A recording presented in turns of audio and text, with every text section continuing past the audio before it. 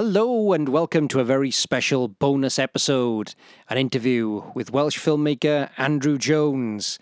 Like I said, this is a bonus episode, so it's not as long as our others, and it's great to sit down with a Welsh filmmaker, a Welsh genre filmmaker, one of the most prolific filmmakers actually working in the industry today. We get to discuss his films and the state of play in terms of independent horror. Fascinating guy, brilliant conversation. I hope you enjoy. So let's dive in after the intro.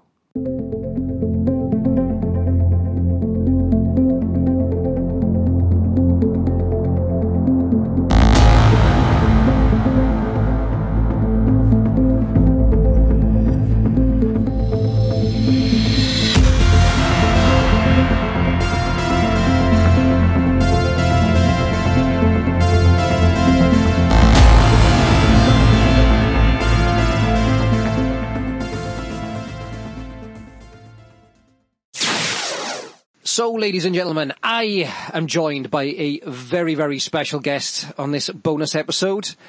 I am joined by the one and only Mr. Andrew Jones, Welsh filmmaker, producer, director, writer, and, prolific in all of these aspects.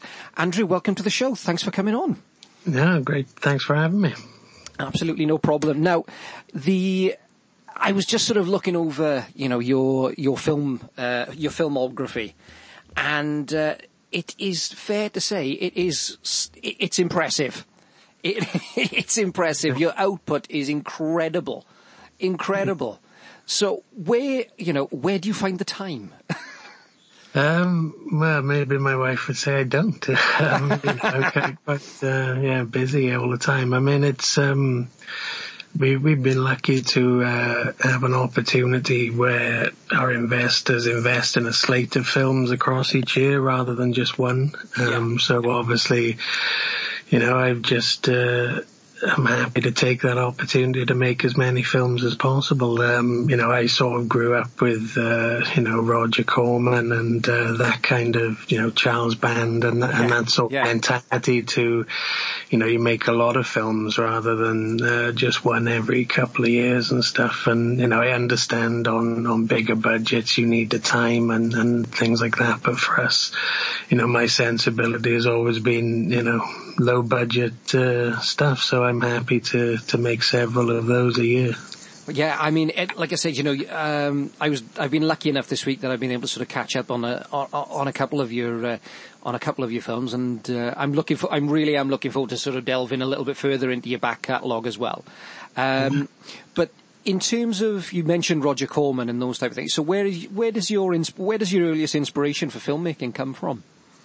Yeah, I mean, funnily enough, it was obviously a very young age. I mean, I tell people now, because obviously I started watching horror movies when I was like 5 years old. And, because a lot of people are just like, oh my God, that's really bad. But it actually wasn't, because what happened was I went to, they used to obviously have those VHS rental stores, and I went to one of those in Swansea, and I was just struck when I looked at all the covers how much more adventurous and strange the horror and B-movie stuff was, and as opposed to the cartoon covers and things. So I just was trying to convince my parents to let me watch them, and it took them a while, but then they finally decided, right, okay, if you're really keen to watch these, what we'll do is sit down with you and explain to you, as the film is going on, so I don't kind of confuse it with real life. My father would sit with me and explain how they did it, and that there's prosthetic effects going on here, and this is all, someone has made this. This is just like entertainment and stuff. And so they sat down with me, and I remember one day it was Friday the 13th and Nightmare on Elm Street back to back. And those are the ones I wanted to watch, and they sat down and explained it to me. And it was the right move, because instead of just being frightened as in, oh, this is a real thing, I was instantly fascinated by, oh my God, so someone makes these? And then I'd read the credits at the end. I was like, what do all these people do? And, so it was like they started a fascination with filmmaking for me because they very much made it clear that it was an entertainment and things like that. But I mean, that is kind of, being enamored with the cover is very much kind of what my films are like now, in the sense of, we have a great emphasis on the marketing, and, even if that is a little bit familiar, obviously, it's kind of what attracts the sales and attracts the interest, and I'm okay with that because that's how I got into it. My cinematic experiences weren't in the cinema, they were in the video shop, Yeah. So when I look back at it, it all ties into what I do now, and, because there's some people who their first experiences with film were like watching Star Wars or something. Yeah. So then as a filmmaker, they become enamored with the idea of making something epic, whereas some of my early experiences with film is watching, really grimy, low-budget video nasty, And, I remember, watching stuff that, the cover is brilliant, and obviously the film is quite a grimy, low-budget film, and I love that, But some people, don't like that sort of thing, but, I always loved it, so it makes sense that I there's a through line between how I first got into it and what I do now, I can see it being so and right back then, I mean, and it's very, very true. The cover work and the artwork on some of your, on pretty much all of your movies actually is really good. I absolutely love the cover for Werewolves of the Third Reich. I think that's a great cover, and instantly it sort of you are transport. You get that sort of that grindhousey, great sort of exploitation feel to it. And it's a great title. It's a really, really, really good, solid title that instantly sort of you think, oh, I need to check this out.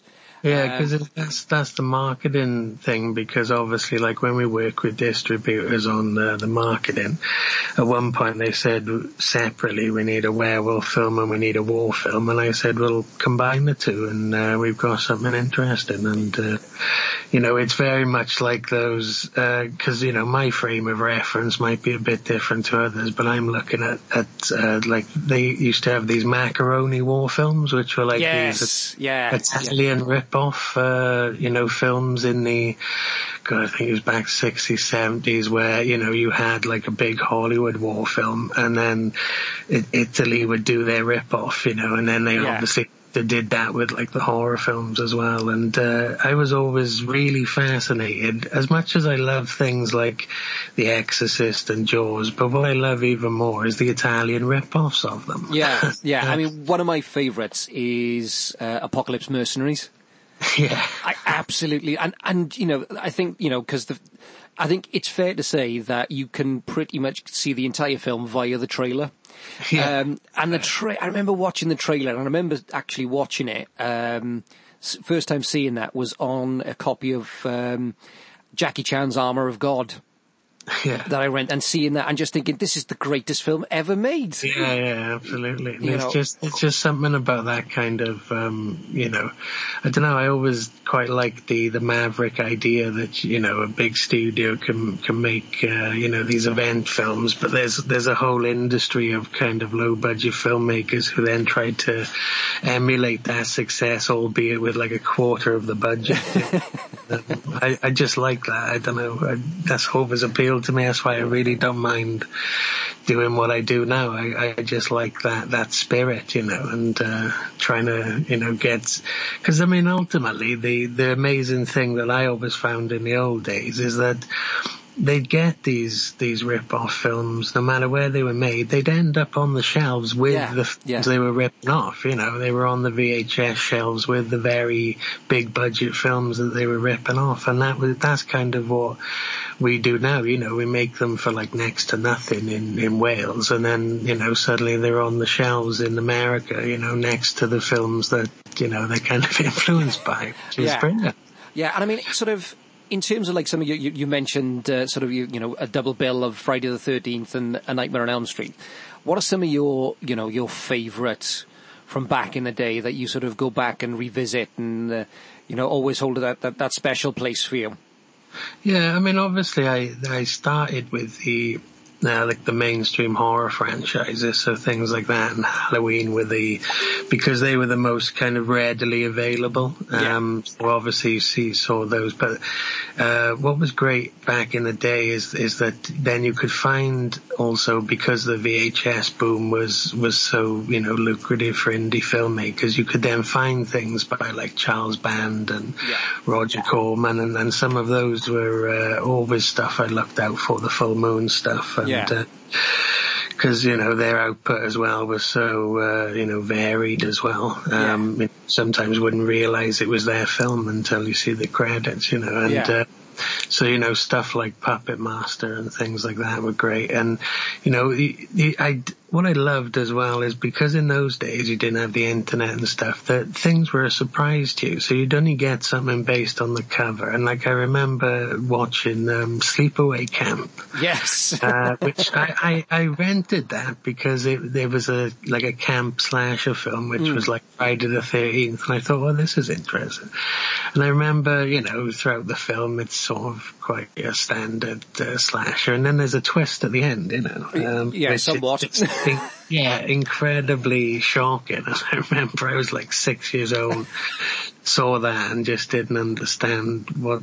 I was like, whoa, my mind is blown. And that was a surprise. I had no idea. Now you can see it all over YouTube, in them days, that's what I loved, is like you get something on the cover and then it would be a surprise to you, and that is you could find these low budget gems, and the video nasties as well. I always remember, the idea that people saying you shouldn't watch them just made me want to watch them. Yes. And so it was like that's what I loved. There was a sense of discovery to that, and I don't know, these days it's all over the internet what the film is before you see it, so there's not a great deal of surprise. Yeah, and I mean that is sort of, in some ways it's great that we have a generation that is completely sort of everything is instant. But but I do think that they missed out on that sort of, going to the video shop and sort of trawling the, various. I mean, I think I was back in the day. I think I was, both me and Gareth and lots of our friends. We were members of like 6 or 7 different video, shops where we'd sort of scour regularly to sort of, to go and collect things, and sort of knowing that, this one they've got a really good martial arts section. This one's got a really good horror section, and and I think people are missing out on that, and sort of discovering those hidden gems that sort of that stick with you. I'll never forget the cover of Deadly Spawn. And I mean, again, it's a great film, and I think it's so often overlooked. Yeah, it's a great film. Yeah, there's loads of them. I mean, there's so many things now. But I tell you what is good about now is that they have started doing. I know there's like a lot of boutique labels who do release some of these old gems on like Blu-ray and stuff, which, like, I've seen things like the Microwave Massacre being released on Blu-ray and HMV, and I'm just like, this is amazing. It's like, I love the fact that because of the passage of time and nostalgia, these films are now considered like cult classics, when at the time it's like people, there was not much love for them at all, and people were like, why are you watching that? But it was like, now they're sort of, with the passage of time, things become cult classics, which is great. So, in terms of sort of your own filmmaking, where do you get, like, sort of, because obviously you direct, you write, you produce, you edit. Where does your sort of how do you come to a storyline, or is it you sat around one day, or you think, oh, that might make a good idea? Where does your inspiration for a story come from?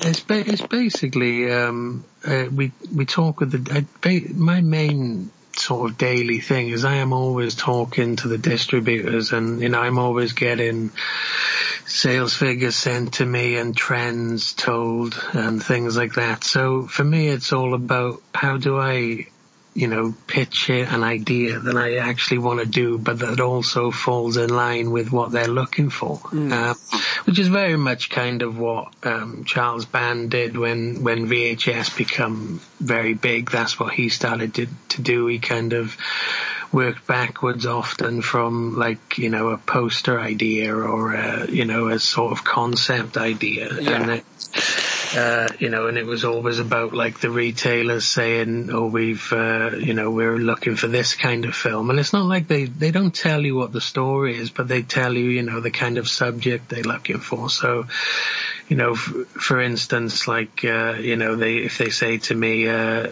want a prison film, so they wanted a prison film, and then I was like, all right, okay, so what prison stories am I interested in? And I thought, well, Alcatraz, so I'd like to do a film about that.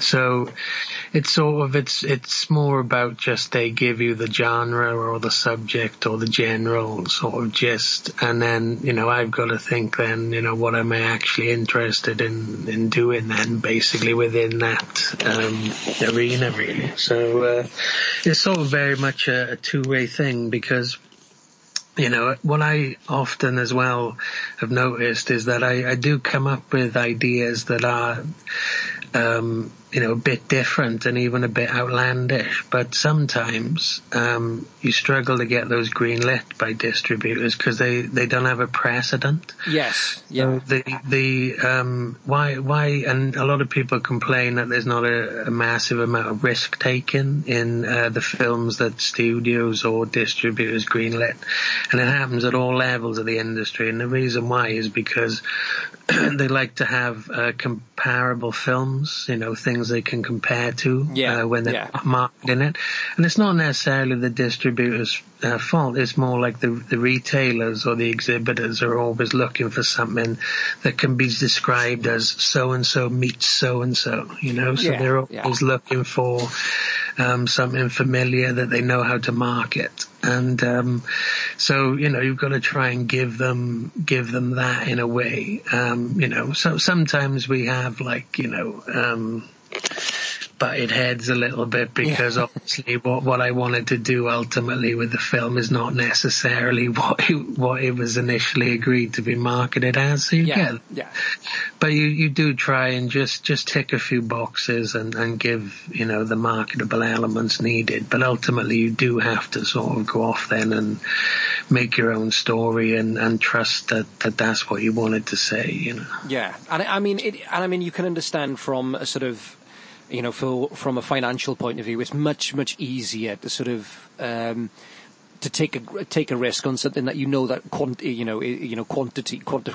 quantitative. Putting my marketing head on, because I do have a degree in business, oddly, but taking a risk on something that you can quantify with numbers and figures, sort of you're more likely to do that than you are with sort of an artistic whim.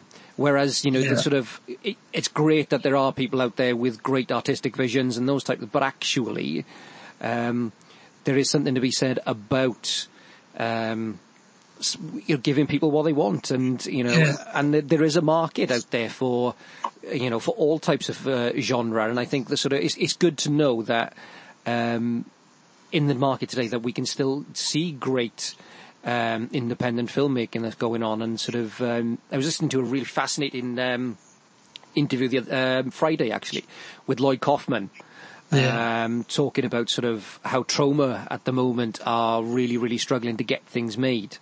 And he he always fascinates me, Lloyd Kaufman, because he's able to talk about auteur theory and then exploding shit over somebody's face. It's that sort of, he's one of those type of characters. But actually, there are so few genuine independent filmmakers out there now, because everybody is tied into a larger corporation. Do you agree with that kind of idea, that actually there are fewer and fewer independent filmmakers out there, or is it that with the digital age now, there are more, filmmakers have generally more freedom to go and do what they want to do?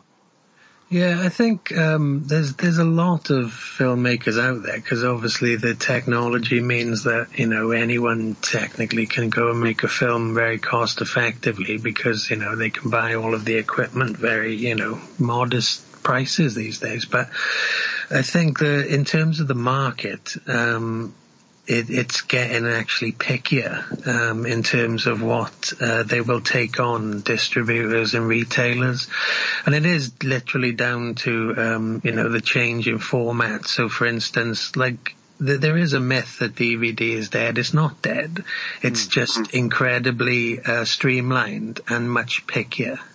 So your only market now for DVDs is mainly supermarkets, So what happens then is that they're very picky about what they take on because as well, in terms of independence, you get a lot of independent stuff in the supermarket, but it's only not even a quarter of the hundreds or thousands of submissions they would have got every quarter, from people who are trying to get their film on the shelf. So it's just become more of a kind of, it's just a little bit more of a smaller sort of arena and harder to get in. So that ties in again to why I'm so calculated with the marketing and always try to be, because otherwise you just don't get the film stocked in the supermarkets, because DVD can still be a great market for independent film if you can get,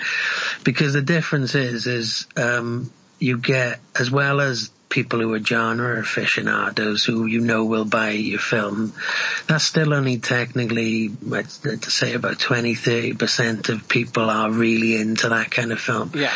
A lot of the other people who buy it would be casual consumers, as they call them, which are people who just buy it on a whim when they just shopping, doing their grocery shopping, and they just see the cover and buy it.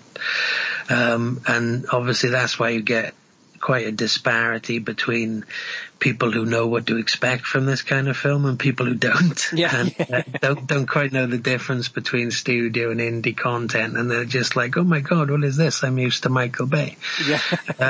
So it's kind of you get a disparity of reaction because of that. But I think you do need to be quite calculated with the marketing. It's not actually about, I think there's many people making films, but in terms of getting them into supermarkets and actually getting them to sell, that's a whole other story. Yeah. And I think that's the big difference is, I think, because there's many filmmakers out there who, much more talented than I, but they don't have the eye for the marketing. So therefore the film maybe doesn't, get onto the retail platforms, or doesn't sell, as it deserves to, because there's a lot of quality independent stuff, but it's actually not, to be honest, they would much prefer to take something that was marketed very well, and they don't watch the films. The retailers don't really watch the films. They see a trailer and an artwork, and they decide on that.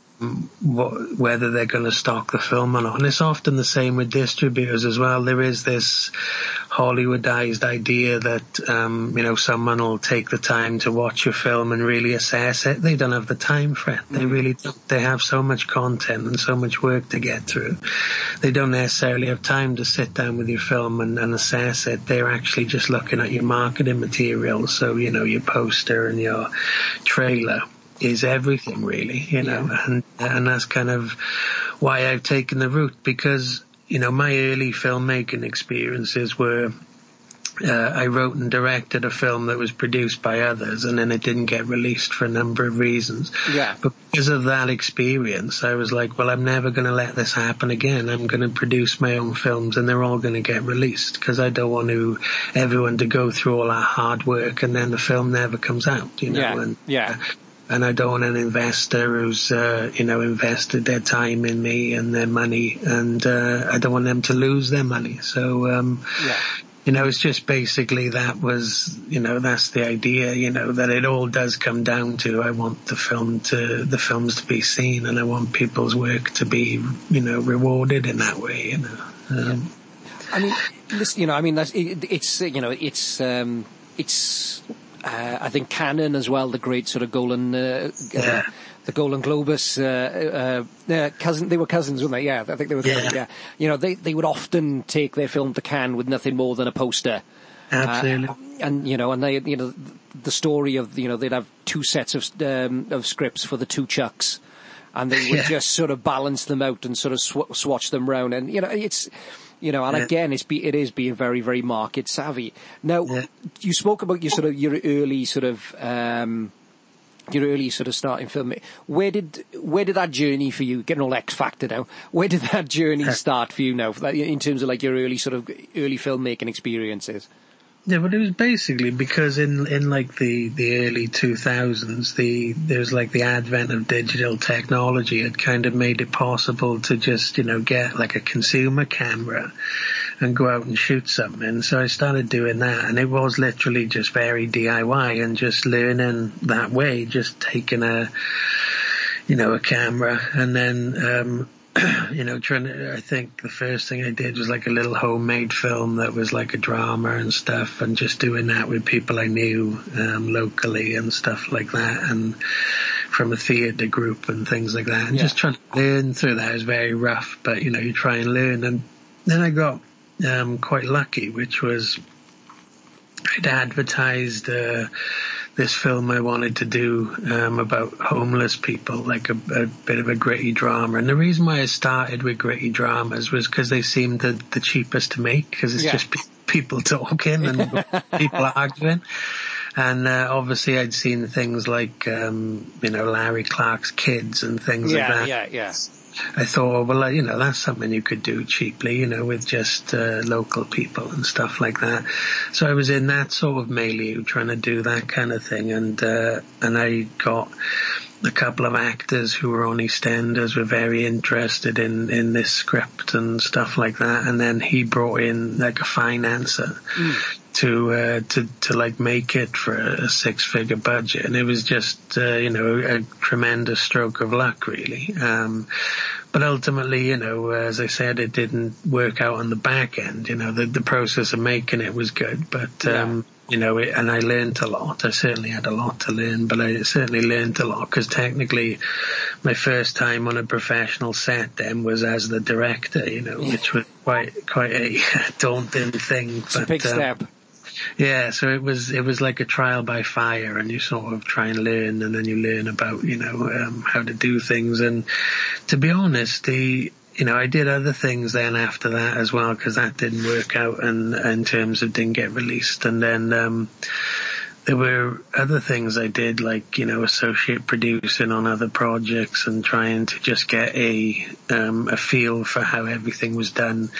And to be honest, the conclusion I came was that I could streamline this whole process and just take away a lot of the waste that I see in terms of, I understand why you need, like, big budgets and massive crews for things like action and, epic movies, of course. But, the stuff I really wanted to do was low budget horror, and I thought, I can streamline this whole process. What I'm learning here is that I could do this with less people, and it could be more of a compact set, and I could get away with that, for this sort of thing.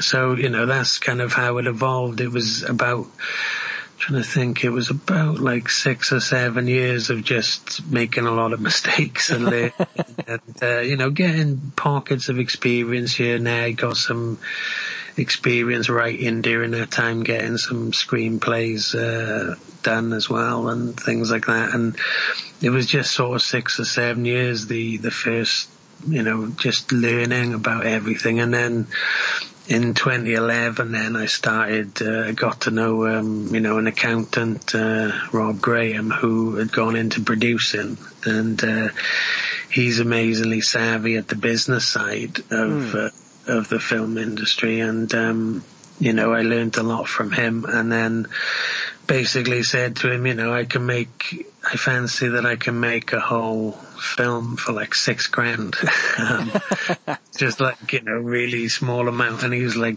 obviously as someone who had done the accounts on big budget things, he was like, you could do a whole film for that. He was, incredibly surprised. Yeah. But I said, yeah, I think we can do it. And obviously I was stung from the idea of, a film not getting released. So I thought, well, what's the ultimate way to ensure that you'll get the film released? And that was, we looked at public domain titles, which... Yes. were quite well known, and because they were public domain, obviously, it's they're free to use. So we took Night of the Living Dead and did like a Welsh version of it. Yes, yes.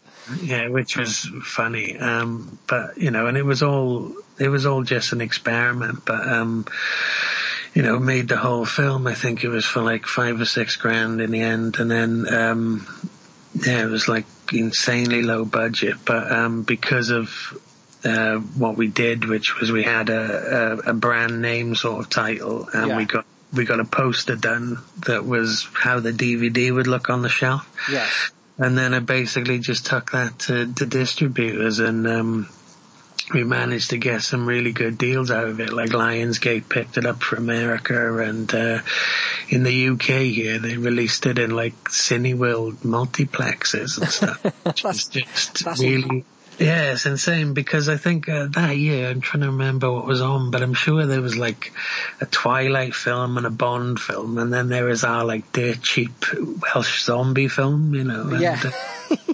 it was an amazing introduction, really, and it basically showed me that, if you market something with the right title and the right kind of artwork approach, that it's gonna reach much further than its budget deserves to, really, Yeah. So it's that was the introduction, and then from there, we just kind of, obviously the, investors came in then and were like, you make these films for how much? Oh, well, here we go. You have some money, because it was so low risk, particularly when, you factor in tax credits that investors are entitled to as well in the UK. Yeah. It's just really not a risk. And obviously our budgets are a bit higher these days, but they're still at a level where no one's going to lose big, you know what I mean? It's like the risk is spread across many people, and the film would really have to, we don't need to do blockbuster business to be profitable, and that's kind of how you can make so many films, is just basically keep it low risk, and make sure that no one is going to lose big if the film doesn't do big business. Yeah. It's all just, that was the way of looking at it, just keep the risk low, and then you get to make films, because that's ultimately all I'm looking to do. I want to make as many films as I can, and that allows me to, which in so many ways, is very much the Corman model, isn't it? So, I mean, in terms of sort of, what are some of the technical challenges in terms of sort of what you were, on a shoot, sort of, in terms of your crew? You're not going to have massive heads of department. You're not going to have huge departments. What are the practicalities that you're facing whilst you're filming? Yeah, well, basically we always have a crew of between sort of about 12 to 15 people. It's never more than that. And, it's just a case of everyone is, we've had to sit pretty much the same crew for a couple of years now. And so everyone's like a family, and that helps, because obviously, everyone just multitasks, and whereas on a big film, people are very conscious of staying in their lane, and they have to just do this role, and that's their only job. Whereas, on our films, everyone just mucks in, you know what I mean? And you do, I carry boxes to the van at the end of the day. There's, a production designer will, take the clapperboard without thinking, you know what I mean? Yeah. The guy who does the lights will go and help carry, some props in. Do you know what I mean? It's It's just like everyone is just mucking in, and that's the difference. You just got a small team of people who aren't staying in their lane. They just make sure that everything that needs to get done is done, and it's just becomes, a family atmosphere. You sort of bond through that because, it's a short space of time. Typically, we shoot the films between 8 and 12 days has been, I think 12 days has been the longest of the shoots, and but most of the time it's like 8 or 9 days, and it's quite that's quite a hectic schedule, but it's incredibly relaxed, oddly enough, because everyone is just used to it. And I know a lot of actors who are new to our setup, when they come in, they're just like, wow, I'm amazed how relaxed it is, considering how much, work we get through each day and stuff like that. And that's really it. I mean, the challenge for me when we actually shoot is time, as opposed to kind of money. Money is always your challenge in pre-production, trying to work out your budget and make it stretch as far as it can go. But when you're actually shooting, it's always time, because obviously if you're only shooting in 8 or 9 days, and it does, sometimes you do have to sacrifice some things, like, for instance, in terms of that schedule, you've got to say to yourself, okay, I've got enough time to maybe do like 3 set pieces in this film, but I can't do a wall-to-wall action film because that's, I don't have the time or anything like that. Yeah. So you do have to sort of tailor the script to that and make something that, sometimes it gets a bit talky, I guess, because, talk is cheap. It is literally like, a bunch of people talking is the fastest and cheapest thing you can do on a low budget. But we are trying this year. I've been really happy we've evolved it a little bit, and just, because we've sort of been around a while now, and we're learning how to manage our time better. The films are getting livelier, if you know what I mean. There's kind of a little bit more action, or few more set pieces in, to the point where, the next one we're really, we've really flipped the ratio, where you've only got a few dialogue scenes, and then the majority is going to be killing like that, because it's a slasher film. So we're just learning and kind of evolving the thing. But that is always the challenge. Technically speaking, it's like everyone's astute and everyone works very hard and does a great job, but it's always like, what can we do within this very tight time frame, And the reason it's such a small tight frame, it does come back to budget. That's what we can afford. We can afford to pay everyone for that amount of time, and we can afford to hire locations for that amount of time, and that's kind of the sweet spot for our budget. 8 to 10 days type of thing is kind of as much as we can afford, basically. I mean, it's quite interesting. Obviously, you sort of you almost have the same sort of core troupe of actors that you work with on a lot of your films. Does that also help develop a bit of a shorthand when you're on set, that you're able to sort of? Yeah, very much. I mean, because for me, it's just a case of, when you find people who are willing to, who are so astute and good at doing the work within the time frame you need, and they're good people to have on set. You just want to keep them, and you have to change it up, here and there, obviously, but I do try and keep a lot of the same people, just because it's an extension of the crew in terms of that family vibe, and everyone being familiar and everyone understanding that. Because the most valuable thing when you're working on a tight time frame is actors who are like prepared, know their lines, know what the scene needs to be. Because we talk mostly in pre-production. We have discussions about what is needed in pre-production. So then when you get on the set, you're just ready to go. And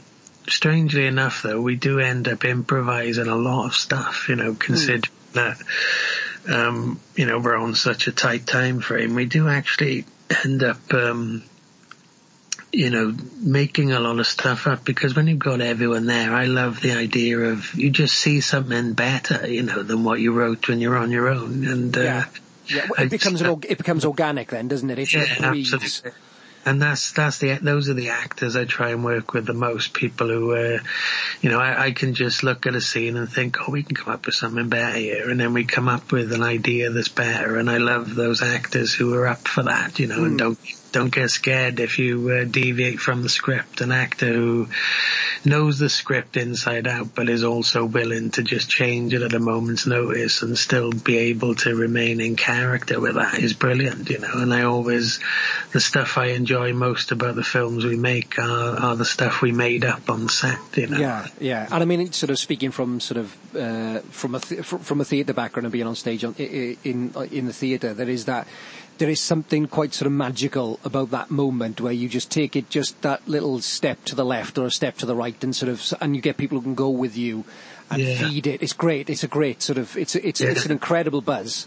Yeah, that's the stuff I enjoy the best, just when there's a team of people on set and we just come up with something new, or we try something and it's different and it's interesting. I love that, and we have done, there are some films where it's been remarkably improvised, considering we've had such a short space of time, just because it was working out, Yeah. I mean, looking at your, like I said, your incredible schedule at the moment, you've got some absolutely fascinating projects coming up. The one that sort of jumped straight out to me was Frankenstein versus Dracula. Yeah. I mean, that is a great, what a great title.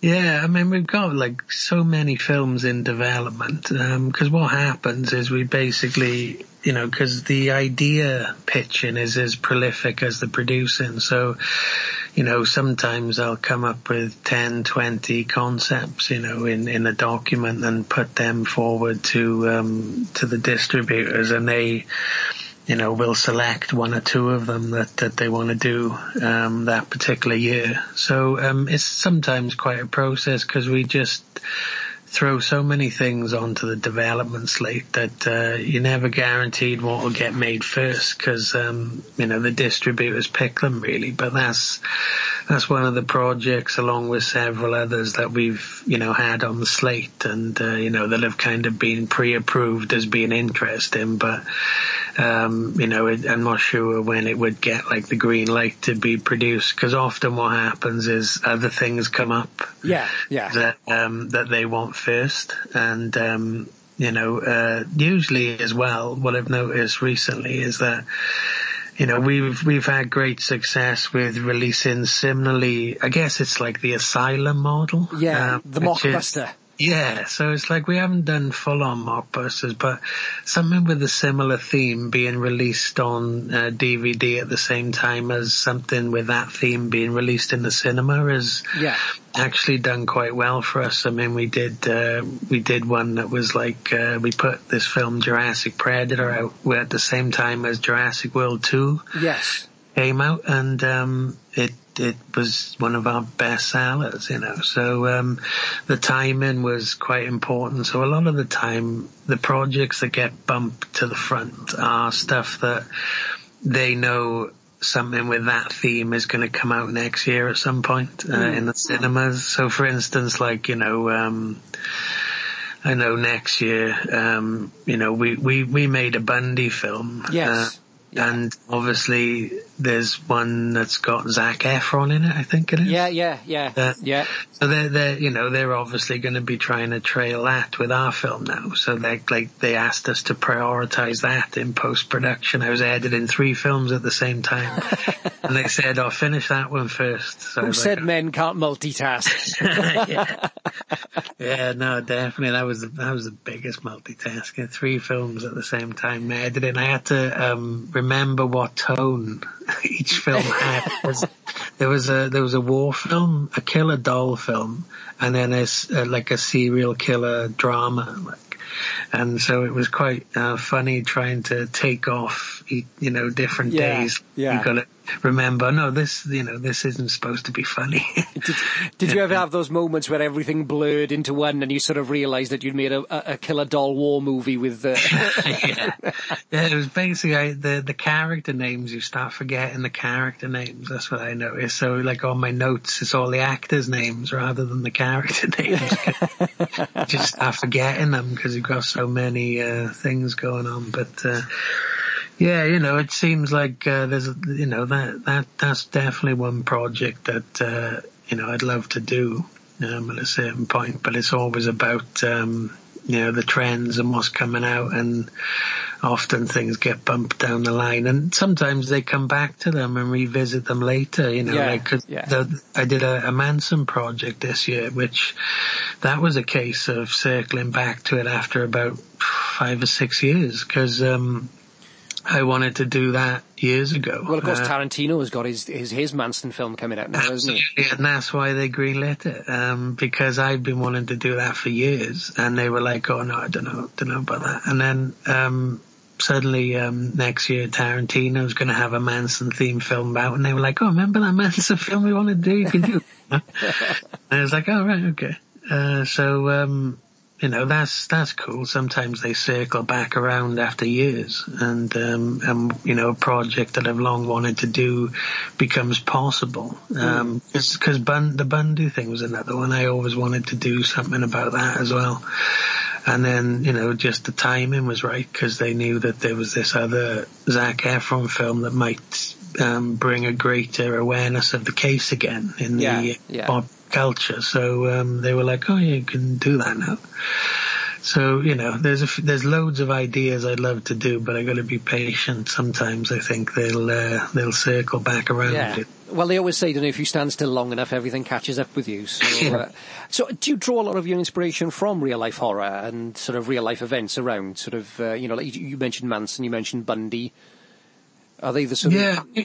Basically, it's just sometimes these trends come along, and what happened was, what you usually find is that as soon as something you've done is successful for the distributors, they're up for trying that again then. So the Cabin 28 was a true crime real life horror story, and because that was successful, they were interested in other true crime things then, which obviously I'm interested in that stuff, so I was really quite happy to, because I love, we do mostly tongue-in-cheek stuff, which I love. Like we do killer dolls, dinosaurs, Nazi werewolves, and that's funny. Sounds like a good night out. Yeah, and that's great. I love doing that and not taking it seriously and doing kind of absurd films. But it's nice sometimes to do, because I have an interest in true crime. It's nice to do those as well. And so that is how that started, where, we did one, we tried one, Cabin 28, and that did well. So, they asked for other things, and I had quite a few other things I was interested in doing. They need to have, mostly an American, bent to them, because simply that's our biggest market. And weirdly enough, because most British independents struggle in the American market, but we don't, and that's our best market, and we do our best business in America, which is why, as much as I'd love everyone to have a Welsh accent in my films, and just go with the actual place it was shot in, they do ask that we put Americans into the films, and sometimes have, American settings, obviously, and, it's because of that. It's just our biggest market. So, there are British true crime stuff I'd like to do, but they don't always travel so well to America, because obviously American commerce demands American players a lot of the time, Yeah. So do you find that sort of lots of, I think over the years, I think it's fair to say that sort of British actors are very, very adept adopting transatlantic accents, or do you do you have a pool of sort of American actors based here in the UK, or? Yeah, it's a mix really, because we do use a lot of, which I always find funny, because I've seen reviews of the films where the accents are criticised, and it's like they are actually American. I don't know if it's because they've lived over here for a while or what have you, and some of their, vowels aren't the same. I don't know, but there are American actors based in London that we bring down a lot. Some Canadians too, because sometimes they're more adept at doing the American accent. Yeah. Obviously, some British actors do the American accent too for us. But, I'll be the first to, accept that I guess some are hit or miss, It's always hard doing an accent. I have massive admiration for actors who can do that, because it's amazing that, you can remember lines, do the accent, and provide, a believable character. That's hard work. So, but yeah, we do use a great deal of real Americans in the films, which is why it's always very funny when I remember one American actor in particular did say that he was particularly criticised for not really being American in a film when he actually is American. But okay. I remember being back in the day a long, long time ago and going to an audition and somebody telling me that I didn't sound Welsh enough. And I'm from deepest, darkest Aberdeen, so I don't think you can get any more than that. I think it's because, I don't know, people have a certain expectation of a particular region maybe, or something Yeah. Like, if you don't sync up to that particular region, they don't think it's good. I don't know. Yeah, strange thing. So at this moment in time, have you got any sort of particular projects that you've got that are coming around that you're really, really looking forward to, or something that you're currently working on that you think you want to sort of you're really looking forward to see what the reaction from that is? So I think it's interesting. We've got a couple of different types of films that'll come out next year, which are that we've done this year. Like there's a war film that we've done, and a prison film which has come out in America but is coming out in the UK next month. And they're basically aimed at different audiences, which makes them intriguing to me, because obviously with the horror and the B-movie stuff, that there's a certain demographic who are definitely going to be into that. But yeah, so there's a few films that are a different kind of subject matter, and it'll be interesting to see what sort of demographic they reach, because it's a different kind of thing. Now, in terms of the stuff we're making, I'm obviously did 7 films this year, but I'm only going to do 4 next year, because I need to, sleep sometimes. So yes, well, it catches up with us all. Yeah, so but we know what the first 2 are, and that's we're doing a sequel to a film we did, The Legend of Halloween Jack, that came out around Halloween and has been one of our biggest sellers. So it was one of those cases where they were asking for another one within a month of its release. So it's done pretty well. So I think it got our highest UK chart position as well. It was a number 21 or something. So that to me is I always find that amazing, because we make them for so little and in such a quick space of time. So it's great that we reach sort of the mainstream like that. But that's what we're doing next now in February, which is a second one of those. And at the moment trying to make that very kind of action and set piece orientated a little bit. going to be trying to push that further than we've gone before. And then there's a film after that, which is about the Jonestown massacre. Oh wow, yeah, wow. 78, which is a bit of a different take on it. There's this great 1988 film called Bad Dreams, which was it's a great. Oh, it's great. I love Bad Dreams. Yeah, I love it, and it's amazing. It's been released recently this year, I think, by 101 Films. They put out a special edition of it, but before that it was sort of out of print and stuff. I didn't see it anywhere. The trailer for that scared the shit out of me. Yeah, I loved that film, and I remember renting it back in the day, in whenever that was, 89 or 90, it would have been on video over here, I guess. Yeah. I remember renting that, and because it was seen as like a Freddy Krueger ripoff, but it really isn't. It's so much more than that, and it's a really good film, and I wanted to do something along those lines, not the same, but the idea of a survivor, so a survivor of a real life thing. And basically it's about her going back to where it took place and trying to put her demons to rest, but actually she's kind of haunted by her visions of what happened, and it's basically a mix of true crime and the real events, with kind of what it would be like as a survivor and coping with post-traumatic stress and stuff like that. But it's definitely aiming to be along those lines, like Bad Dreams, and I think that's a really underrated film. Oh, because Richard Lynch is the big bad in that, and he's just terrifying in it. Amazing. He's got that face, and I always remember the scene in the lift, in the elevator. Yeah, and that's just even now thinking about it, you can. It's just great film. Great film.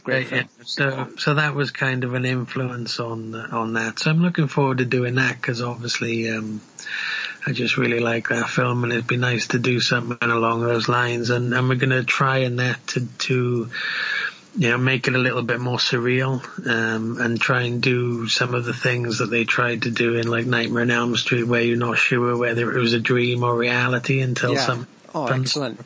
We're going to try and do a little bit more ambitious stuff, really, and trying to push what we can do a bit further. And we've had discussions with the DOP and things like that about we're going to push things further than we have before. So it should be interesting. That's what I'm looking forward to, because we've ticked the marketing boxes for long enough now that I think we can try and take more chances and focus on trying to do different things creatively now as well. So that should be interesting. Yeah, well, you've definitely got me sold. So I'm really looking forward to that. Now, before we sign up, because we've been talking now for the best part of an hour, and I know you're an incredibly busy man. Is there, where can your fans of your film find you on social media and on, out there in the Twitterverse or anywhere else, or is there anything in particular that you want to plug right now? Please let us know. Yeah, no, I'm on Twitter. It's at A Jones Filmmaker, I think. I'm on there, and usually I don't do much talking. I think everyone else is saying enough on the internet. I don't need to say anything. But I do. I just post links to when the films are up for pre-order and things like that on there.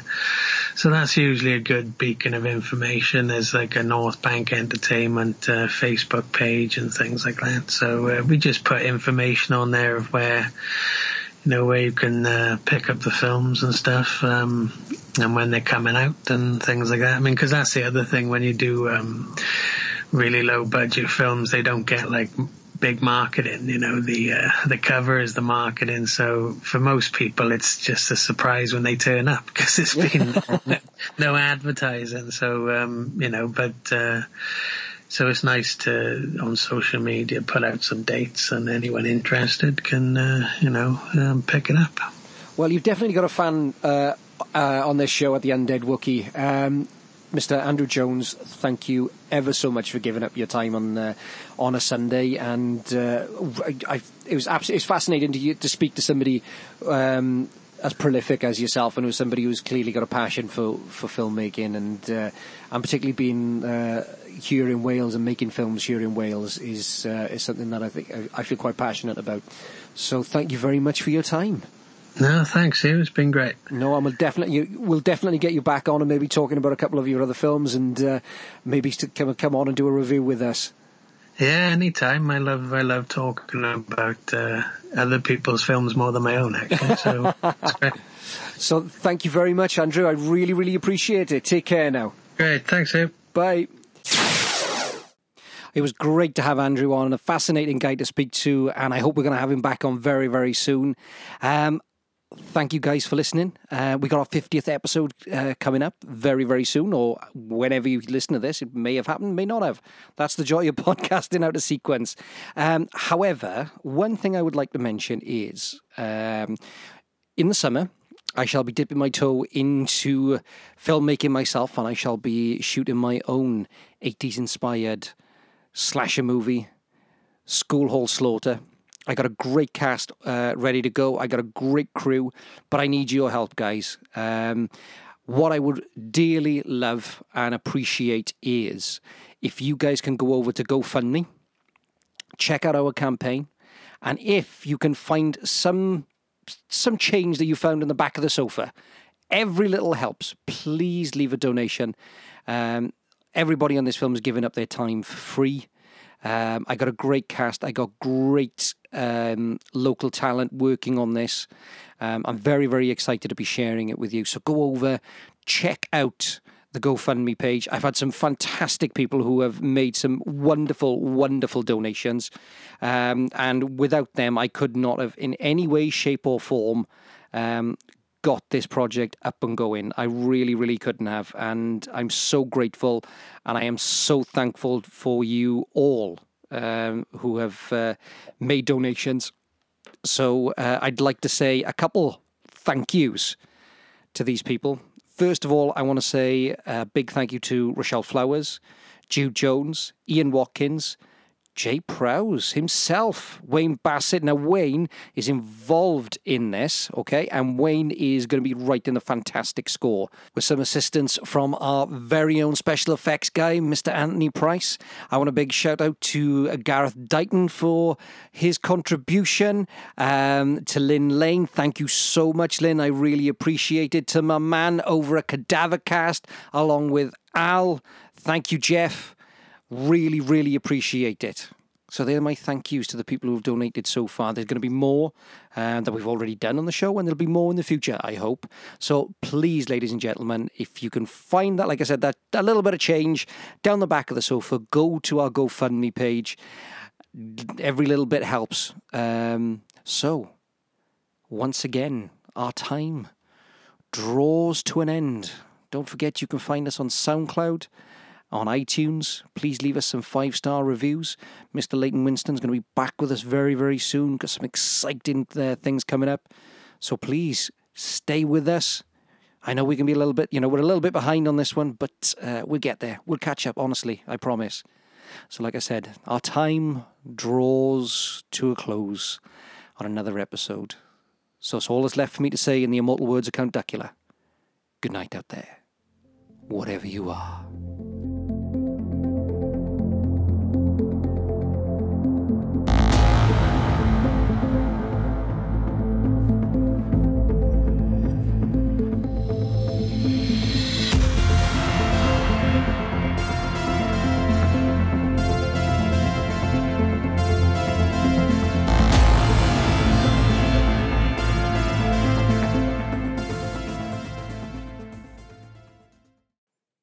This is Al from Cadavercast. You've been listening to The Undead Wookie. The back